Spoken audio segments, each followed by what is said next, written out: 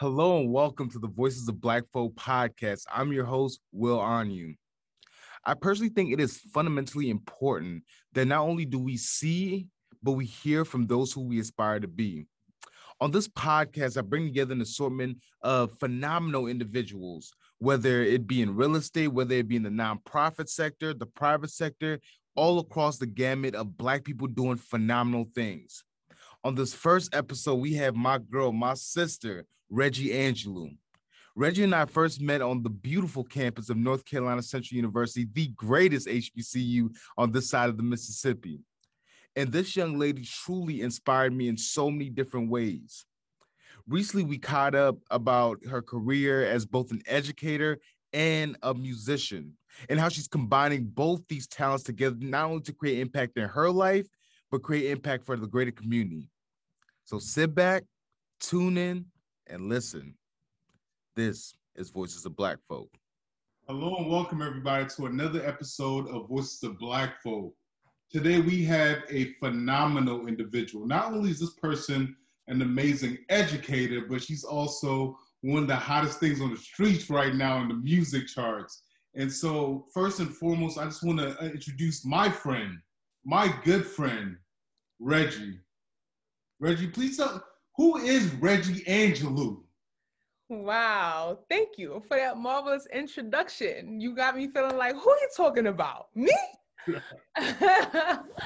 I'm Reggie, and Reggie Angelou. I really appreciate you introducing me as Reggie Angelou. That is my performance name. You know me as Regina Glover. You know, that's what back in the day. But I started doing poetry a couple years ago. When I moved back to New York, and I was just like, who am I as a poet? Like, what do I want people to think and know and feel about me? What do I want them to expect before they see me?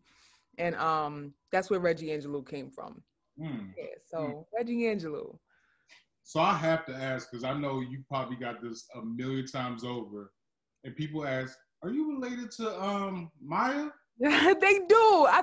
Maybe I look like Maya Angelou a bit, and that I'm honored, because I have gotten that a couple times. But no, no such, not that kind of royalty. That's not where I come from. But I mean, I'm a student. I'm a student of Maya Angelou. You know, her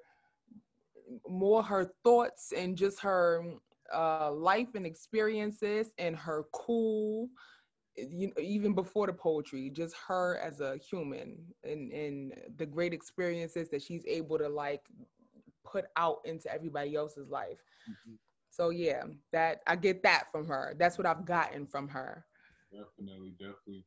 And so walk me through your trajectory a little bit. A lot of people know you as an artist, an up-and-coming artist, but you also got an education track. So walk us through that. I know you're from New York, but like, how did you go from New York to North Carolina to just moving around the world? Oh, okay. This is a story, and I haven't told it in a while. So I thank you for the opportunity to refresh my, you got to come back to these memories. So I'm from Queens.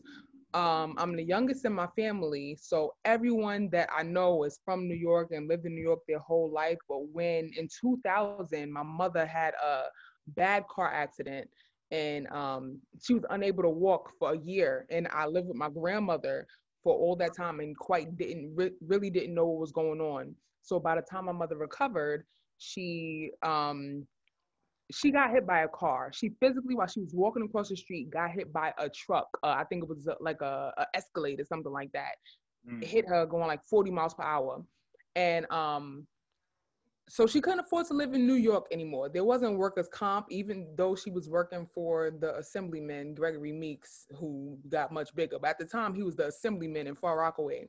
And there was no workers' comp. People don't win lawsuits and become millionaires like we all want to believe when you get hit by a car. And we couldn't afford to live in New York anymore. So we moved to North Carolina, to Rocky Mount, North Carolina. And that was, right? Like, so I was kicking and screaming. And I was just like, oh my God, I want to go back to New York. I was the only one in my family that did not fully grow up in New York. But that experience for me, it was just a complete life changer. Like I'm also the only person in my family that was able to go straight to college and then, just go through my education and have all these opportunities. And I think it was because I moved away from New York, because there are, opportunities are overlooked for Black children. It's just kind of bypassed. There's so many other things to push us towards that education is kind of last. Now they got this, like kind of mantra, college for everybody, and that's not the best thing either. But it's that wasn't the case like in 2000. That wasn't the case in the early 2000s and things like that. So moved to North Carolina. The first time I had heard of an HBCU, like my sister, my cousins, and everybody else that was older than me that lived in New York had never heard of an HBCU. So if it wasn't for moving to North Carolina, I would have never known about Black universities. I went to an HBCU, and the experience and everything that came with that, built these networks and just learned more about myself and my placement in the world and the possibilities and all the things that I could be and could do. But I majored in history. So I don't know what I thought I was going to do with a major in history, but I didn't really have a plan. Like in school, I didn't have a plan for what I was going to do in school. But when it was my senior year and I'm like, all right, gotta do something, like what I'm about to do. A good option was a teaching program. It was like, oh, you teach, your student loans are gonna get paid back. It's a decent job. You can do it, and then you can move to a different city. Like there are opportunities. So I was looking at Teach for America, New York City Teaching Fellows. Teach for America didn't accept me, or either they did accept me, but they was trying to send me to Mississippi or something like that. And I was like, no, what? I ain't going to Mississippi. So I did New York City Teaching Fellows and moved back to New York. So once I moved back to New York, the teaching program also comes with a master's program. Like you also get into a master's program right away. So I went to Brooklyn College, got a master's in education, and I was teaching. I taught for 4 years.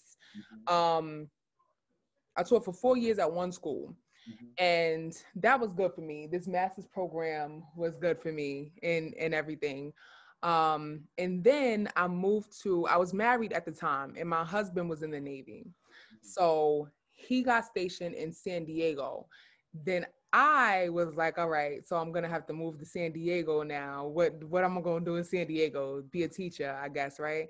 So I found out about High Tech High. And if you haven't heard of High Tech High, have you heard of High Tech High? No. It's crazy. They're like, the classrooms are made of glass. There's no textbooks. They don't hire math teachers. They hire engineers to teach students math. And they hire journalists from the local newspaper to come teach kids English. Like that's the kind of time they on. So I taught at High Tech High, and they also have a graduate program embedded within their high school. So I did a master's program in school leadership there and just like learn more about their theory and methodology of education, which was like mind blowing. And it's something that had never been sold to me in my people, in education. So after I did that master's program, I did a fellowship for school creation and school leadership. And all of that path that kind of set me up to everything that I've been learning, from my master's in education in New York to my master's in school leadership in San Diego. It kind of set me up to take everything I learned and create that in New York, because it didn't exist. I had never known about it. Even as an educator in New York, I had never conceptualized this free education and this just the type of education that I had learned about in all my experience. So I'm like, all right, my goal is to create a school in New York City that looks like everything I've learned. And that's when I moved back to New York. I brought on my homegirl that I knew from undergrad, Kendra Barnes. I brought her on as my dean of school culture. And we were a duo, just writing grants, going to meetings, talking to city council, galvanizing, getting signatures, just like out and about, really trying to make it happen, open a school. But New York has a charter cap, because New York is, if there's one place that's hard up on unions and like in process, it's New York. Very bureaucratic, and that's just how it is. But they have a charter cap of there can only be 400 charter schools in all of New York State. Oh, wow. And they were at like 396. Ooh. And in the past, this charter cap had been like extended. Like the cap once was 200. They extended it to 250, then 300, then, you know, but they weren't extending the cap this time. And I guess because it was election season or whatever else, but they weren't extending this cap. So we got a couple spots left, and like 58 people were applying for these last spots. And these 58 groups were like success, achievement first, you know, these big charter networks. And we were just like little, it was me and her and a couple of people from the community on our board. It didn't work. So that was exhausting. That was hella exhausting. And there was no summer break for me for a couple years. You know, there was no time off. It was full-time work all the time. It was what I was doing with my mind constantly. Like I was dreaming about it. And I really just needed to just like take a break and like be free from all of this constant work and thought about education and whatever else. And that's when because this is like in January 2019. Oh, so and the grants, last this is just last year. So the grants that I had written funded me through the school year. So I was funded through that summer. And the charter effort ended in January. So I had like from January to July to have my rent paid and my bills paid and kind of just like recalibrate myself and figure out like how I wanted to spend my life every day. Because before then, my life every day was spent sending emails, like typing up proposals, finding grants, like galvanizing a board, organizing agendas. Like that's what I did 24/7. So I'm like, all right, so that's not what I'm doing no more. So what am I doing right now? A lot of that time was just self-care. Some of it was dancing, singing. Some of it was going out and seeing other people dance and sing. It was doing poetry. And this is how I started doing poetry. Okay. And I started doing poetry slams in New York. And I started winning poetry slams in New York. And I was like, okay, I might do this. Like, this is cute. I like winning. So I was winning poetry slams. And then I started rapping. It just evolved from there. I started rapping and I got really good feedback. And I was like, okay, this is how I could do this. Like, why not? I could rap. Somebody's going to be a rapper. Like, why not me? I'm a rap. So I started rapping and it stuck and I liked it. So that's where I am right now. Now, of course, I'm still educating. All of that research, all the time I spent creating my model, I didn't want to, even if it wasn't going to become a school right now, I didn't want to just like put it on the back burner. Okay. It's still very viable. So as a researcher, I went into another charter school and proposed that I apply my research as an assistant principal. So that's what I did last year. This year I'm in a different school applying my research. So it's really just so it's a little bit of both worlds. It's a little bit of both worlds. Like I'm not physically in school because of COVID, but every day I log onto my computer, I'm working with students, I'm working with other teachers every day, you know, from 8 to 3. So that's what I do with my days every day. And and then music is always, it's just like ubiquitous, you know. I'm just before we got on together, I was actually playing my songs for a producer. So it all just meshes together now. Always working. I love it. And so I want to come back to the education piece a little bit later, but I want to dive a little bit into the music. So last night, as my fiance and I were driving home, I don't even remember. I think we were listening to like Jagged Edge, like back from like the 2000s. And we just in the car vibing. I'm like, yo, they do not make music like this anymore. Mm-hmm. And, you know, in thinking about our conversation, one thing I enjoy about your music, it has a message. I can't tell you the last song I heard on a radio or on streaming that it went about twerking or pee-popping this or this, there, and the third, or shooting this or shooting that. Like, Right. a song with a message. And I remember, you know, like when you first dropped your first track, I was like, all right, here goes somebody else dropping a track. Let me it's a and I started listening. I was like, okay.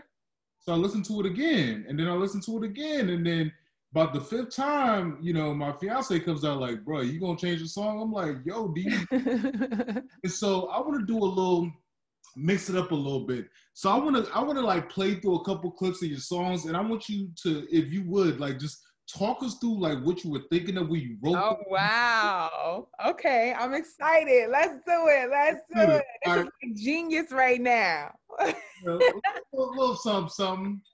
You ready? Mm-hmm. All right, let me make sure my volume's up. All right. It's one of my favorites right here.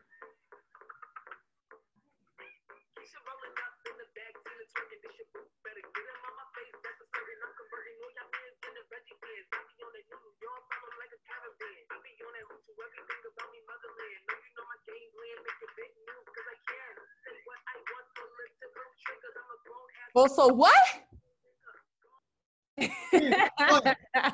And what? Talk us through what was going on through your mind when you were writing that? Like I can, like, it's one of those things that I hear artists talk about this all the time, like actually feeling the music, not only performing it, but actually like feeling it through your body. So talk us through your mind, like what was going on as you wrote that song, and also as you you created that video. Okay, so true story. Me and I don't know if you know Leah Simone. I do. Me and Leah were riding our bikes through Brooklyn, not a care in the world. Like the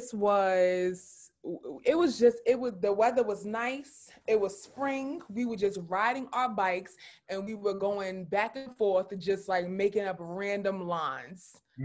And I wrote that whole first verse in like a 2-hour bike ride without writing it down. Just like, now I'm not just, it wasn't on no like off the top, I came up with a verse. It was kind of like, say what I want, political triggers. I'm a grown ass woman, also a real nigga. And she was like, oh, that's fly. And I'm like, oh, okay, let me see what else. And then I was adding on pieces and pieces until it became a verse.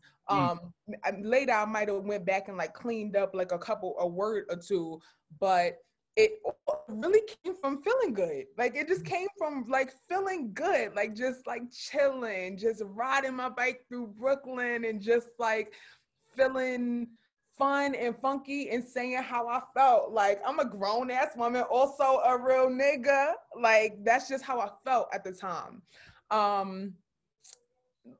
In hindsight, I can like break it down and say like, oh, okay, yeah, like this is what this means and this is what that means. But that's not how it started. That's not how it starts. Like I got mad voice notes and I got mad like actual notes in my phone with just pieces and parts and lines and things that I think about that I just like jot down and write down, and it all kind of comes together later. Anytime I try to do like a sustained writing session and try to like, you know, force out like I'm gonna come up with a verse right now or I'm gonna come up with a song right now, it's always difficult and it's never my best. And I think that when things that I really like, that bump that I hear, you know, I hear it back and I'm like, yeah, because I remember that feeling. I remember to feel how I felt when I was writing it. Conversely, I think We the People, I did sit down and bust out a whole session on We the People. Talking about the people. Yeah, that was a sustained writing session. That was very thoughtful. That was like an essay that I worked hard on. Hold on. I definitely want to get this. Before we go to Stupid Heart, I do want to snip this We the People, because as I listened to the song, I thought about, George Floyd. I thought about Breonna Taylor. I thought about all the countless names that we know and we don't know. I thought about everything that has happened in this year that seems like a never-ending year, and how for the past 400 plus years, we're constantly looked down upon, constantly treated as lesser than. But somehow, somewhere, we always find a way to rise up. So I want to go ahead and play a snippet of this, and I want you like walk us through like the creation of this. The revolution celebrate. Listen, I can't dance. I'm not embarrassed myself. Walk us through that. Allow me to reintroduce artists who speak about the truth and dropping knowledge for the youth. I mean, that says what it means. I think that not allow me to reintroduce artists who speak about the truth. There artists who speak about the truth are in abundance. There are plenty. They're everywhere. They're not platformed though. There's not a big budget industry marketing branding push to put artists who speak about the truth forward. And to teach like future generations something. You know what I think? I think it's like what is authentically culture driven, like what Black people want to put out, what Black people want to put forward is not what gets put forward. I think about all the female rappers and like how they sound good, they look good, they even rap good, like their ability to say words, like they rap good. But who decided that that's who speak for me? Like who decided that that's what I want to hear? And I feel like a lot of the big push for artists right now is so limited. It's like there's we're so dynamic. We do so many things. There's so many of us in so many different ways. Of course, like we're a rainbow of people, but that's not what's comfortable to like this mainstream. This mainstream is that we dancing and twerking and having fun and like this little pocket, like stay there. But hello, I'm here to reclaim my juice because I think that idea of artists who speak about the truth, dropping knowledge for the youth, the industry is pushing that for like Logic and Mac Miller and and these like other artists that are not people of that who created the sound. So I'm here to reclaim my juice because it started in the heart. Like it started with us. It started with Black people. It started with us telling our story and putting our message forward. And it just seems like that the message is not, we don't have the platform for the message to come from us in the same way anymore. Snap on these actors who sold out the culture. I need reparations from you and all you motherfuckers. Because I think the blame, and I think I mean blame, is to be put on those who are going with it. Like, who said, all right, you need what you need? All right, I'll be that. Like I need as a consumer, like I need someone who's like, no, you're gonna give me this platform, you're gonna give me this money, you're gonna give me this support, and I'm still gonna be the same nigga I was.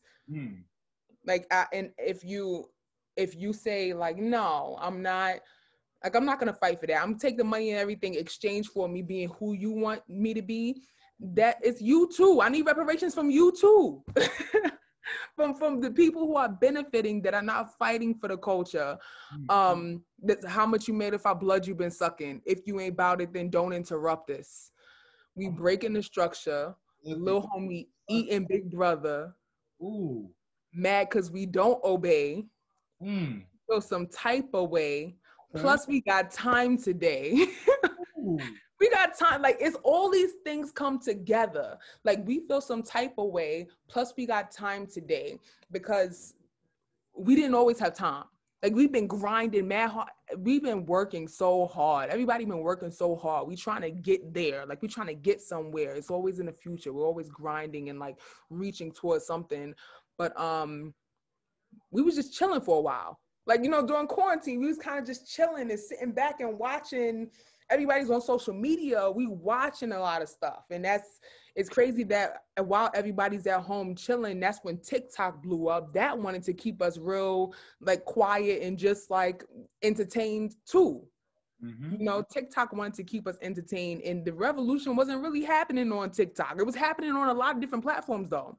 It was happening on Instagram, social media, but TikTok blew up to try to like push Instagram out. Yeah. So how much you made of our blood you've been sucking? If you ain't about it, then don't interrupt us. We breaking the structure. Lil homie eating big brother. Mad because we don't obey. We feel some type of way. Plus we got time today. Black berets. Feeling like fuck a community if you don't own it. Challenge who really control it. Land of the free, but they still won't admit that it's stolen. Niggas, stay focused.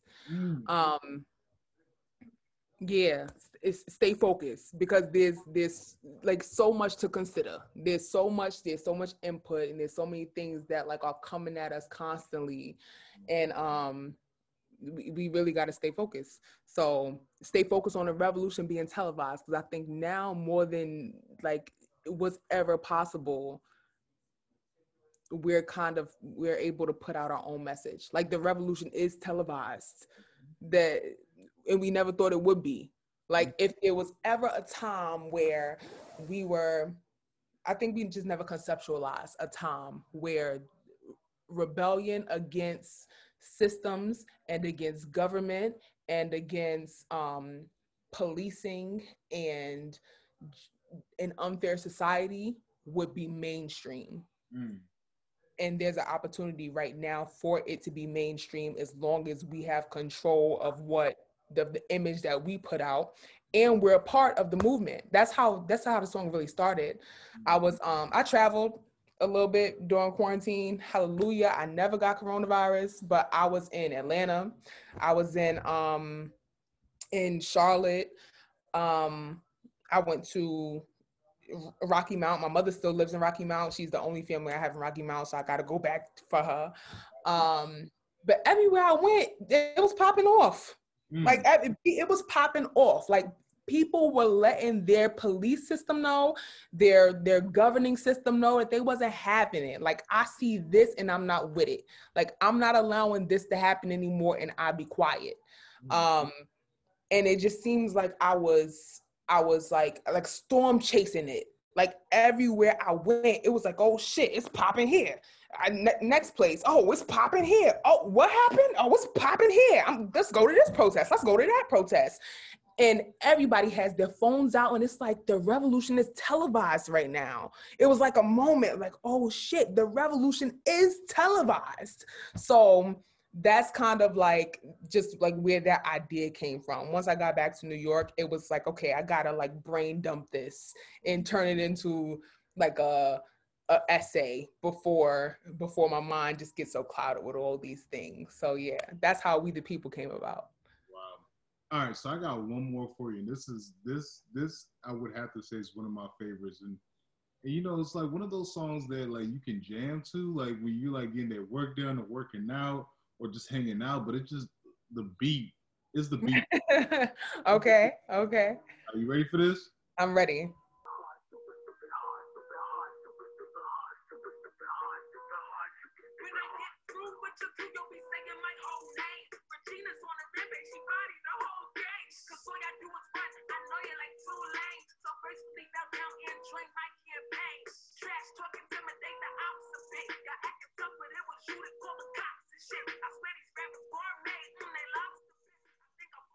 Mm. Whew. Because I ride these beats in my butt. car. They go hard. Woo! Ah. Right off the gate. Talk to us. Like, what? Mm. Tell us how that came into creation. That was the same way. A bunch of pieces and parts that I was like, all right, how I'm gonna put these together. Like a bunch of parts. You know what I have? I have like stand out like bars, like stand out quotable bars, like that I put in my voice notes. I'm like, ooh, that's interesting. Like the next line, maybe I should smack the whack of hip hop.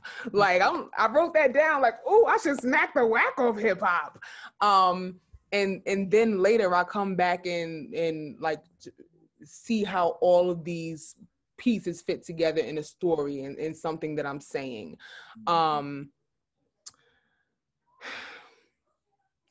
So when I decided, I think everyone's always known me as Reggie, but I didn't think that people are like, oh, what's your name? Like, who are you? What? They can't really pronounce it. Regi. It looks funny. And when I started rapping, people were kind of like, who are you? Like, who are you again? Because it was always in person. It wasn't. I was rapping before I put it online. Like Brooklyn and Queens, there's plenty opportunity to rap live. So I was rapping live and performing live and doing poetry live before I ever put anything online. So that's where I started. And I felt like people really didn't know me or didn't like receive me at first until I started rapping. Cause I always had on dresses. I was usually coming from like maybe some kind of event or like work, and I had on like a blazer and like skirts and whatever. And who was this lady? But that's how I started with that first line. Like, when I get through with your crew, you'll be saying my whole name. Regina's on a rampage. She bodied the whole gang, because it's very clicky. Like, people know, like the rap scene is like, people are known. Like there's these people that rap and they, you know them, you see them regularly, and these people that rap and you know them and see them regularly. And then here I come like with my blazer and my skirt on, and people are like, who is this? So that line, that's how I thought of that line. And I was just like, oh, that's like a banger opening line. Like, if you ain't know me, you're gonna know me. When I get through with your crew, you'll be saying my whole name. Regina's on a rampage. She bodied the whole gang, because all I do is run. I know you're like Tulane. So gracefully bow down and join my campaign. So that was, that was just like me. Rap, at least New York rap, is very braggadocious. Like you gotta step in like, what's up? It's very braggadocious. And yeah, that's just how I felt like writing that song. Like I just had to let people know that it's all about like work. Like it's studenthood. Like you have to be a student. You have to be a student of rap. Like you have to think of puns and things that like will stick in people's heads, and then you got to figure out how to like craft like one piece of writing to fit into the next, and then like what line will lead back to the last one. And it's about being a good student and a good writer and a good composer. And I have a lot of faith in my skill to do that. So even though I was new, I felt really confident, because this song is like a reflection of my journey. So even though I was new, I felt confident like stepping into these rooms where a lot of people were like, felt like it was their room, in Brooklyn. A lot of people felt like it was their room. And I was like walking into a room with Super Stupid Hard. Like I felt confident walking into a room with Super Stupid Hard. So that's how I wrote that. I loved it. I absolutely loved it. And so one thing that I hear in your music, like there are all these like hidden messages, but they're not really hidden, right? Like they're in your face, you're talking about it, but you're saying it in such a smooth way that like it hits you and then it hits you. And so talk to us a little bit about, where does your inspiration come from when you write your music, when you perform your music, and when you feel your music? Whew. Okay. So at this point in not my artistry, I guess, like in being an artist, because in being an artist there's like just artistry, but as you progress in the act of being an artist, then comes like business. Mm-hmm. And I, you know, the approach to be approached about writing for other people, to be approached about being a ghostwriter for big name rappers, it's like, ooh, there is, everybody can't say what I say. Everybody can't say what I say.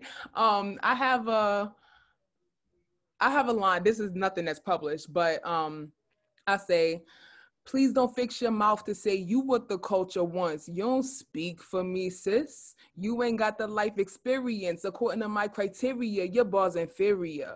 Everybody can't say that. You don't speak for me, sis.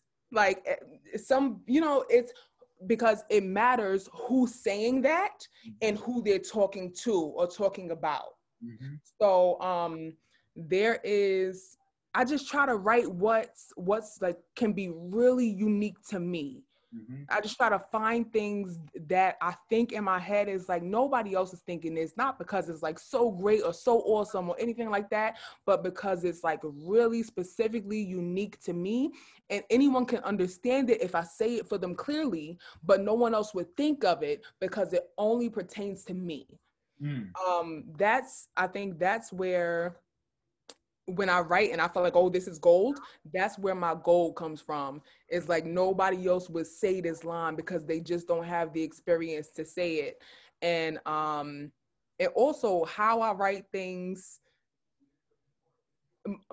therefore my voice also. I got one line, I say, twerking on the floor, knees ashy. When they play my song, I'm banshee. Soon as it go off, I'm back a scholar. Pearls in my ears, might wear a suit, mad prim and proper. Brooch on my collar. So there's, with that, as soon as it goes off, like talking about this song, that when my song come on, I'm banshee. But soon as it go off, I'm back a scholar. Pearls in my ears, might wear a suit, mad prim and proper, brooch on my collar. I can say that. And it only pertains to me because it only makes sense in my head, so it's like I can paint these stories and entertain people with like visual imagery, the way I say things. But what really grabs people is that they wouldn't have been able to paint that picture without me, because it's only a story that it's like the picture that I painted. Gotcha. That's where it comes from. Gotcha. Things that are unique to me, and I'm telling the story well enough for anybody to be able to see it. And so I just want to take us back to where we started, right? You talked about your journey toward education, and then we also talked about your music. And, I often think about it specifically within our communities, right? The Black community is this notion that, as old as time, but it's still very relevant. You can only make it out the hood if you're hooping, rapping, or slinging drugs, right? And so you've been able to pull that education piece, but then also pull that music piece. So tell us a little bit about how your music intersects with the education piece and how they work in combination with one another. Yeah. Well, what I think about artists, I think that artists that are on, that people, big names that you hear of, like even if it doesn't matter who it is, anybody that you hear of that's a rapper, that's an artist of any sort, they're working hard. They're working mad hard. Like they're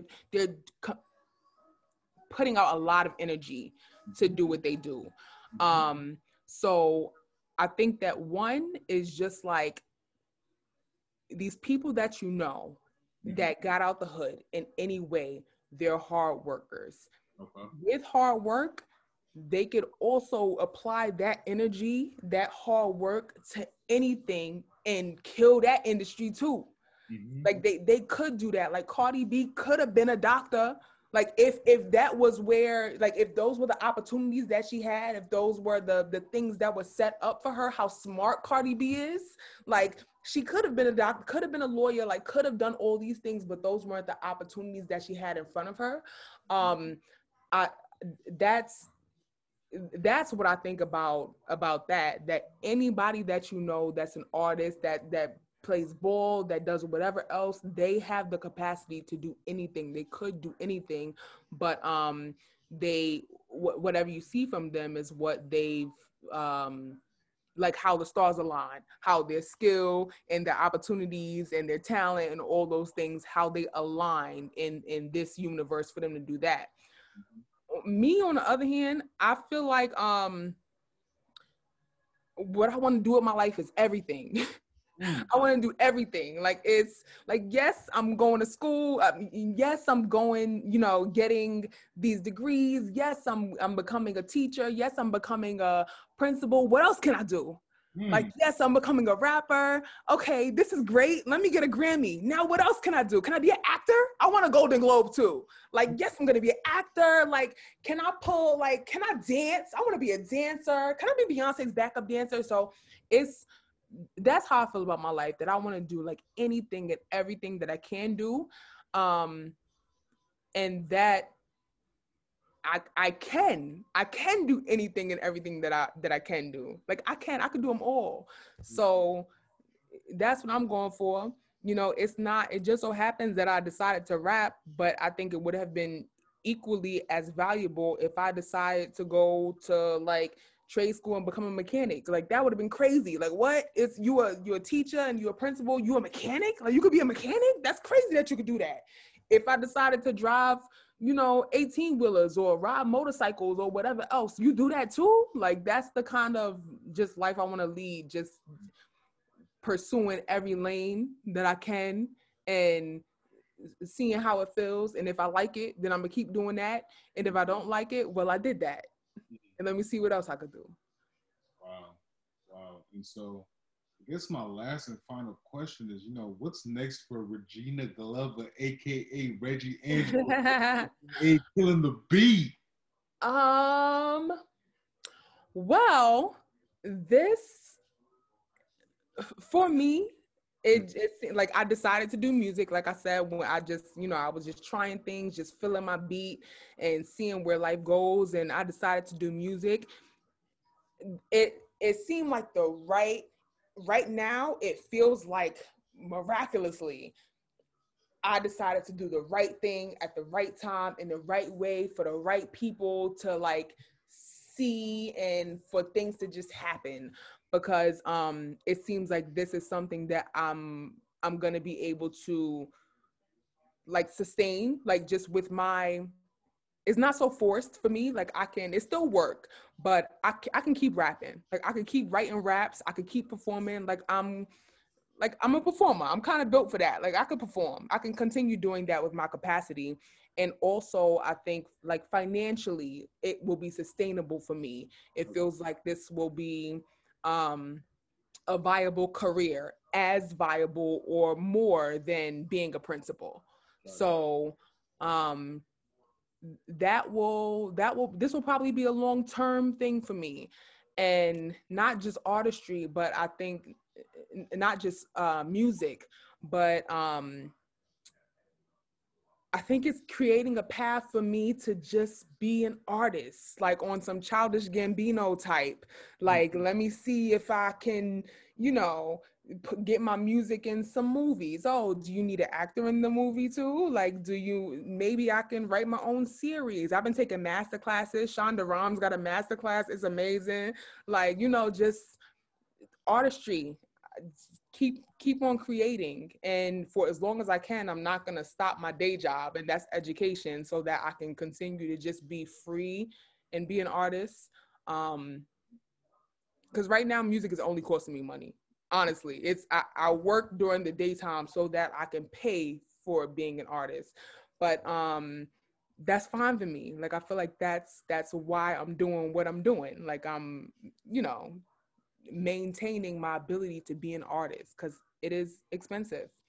And it's what a lot of people see, like the money that comes from artistry, that's something that happens later, and that happens for few people.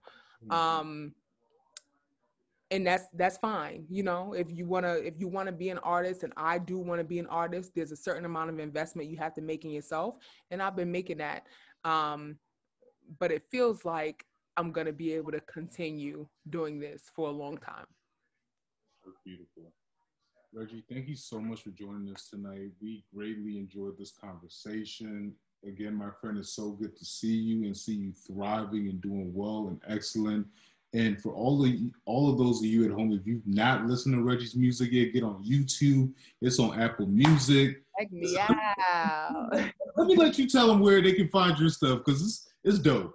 I'm everywhere, baby. I'm everywhere. It's on Spotify. I mean, if you don't have any of those services, it's on YouTube. It's on like SoundCloud, and you know, feel free to go where it's free. But if you're paying for a service, it's on Spotify, Tidal, and everything else. Yeah, you might see me on some shows. So remember this name. Remember Reggie Angelo, because you might see me in other places. Thank you so much, Reggie. It's been a pleasure. Thank you. Thank you so much for tuning in and listening. I hope you enjoyed this conversation and really took something from it. If you haven't done so already, make sure you subscribe, like, and share this episode. Our goal on this podcast is to highlight and give a voice to the Black community by bringing phenomenal individuals who are creating and charting paths toward greatness. And through your support, we can continue to change lives. Thanks again, and don't miss the next episode of the Voices of Black Folk podcast. I'm your host, Will On You.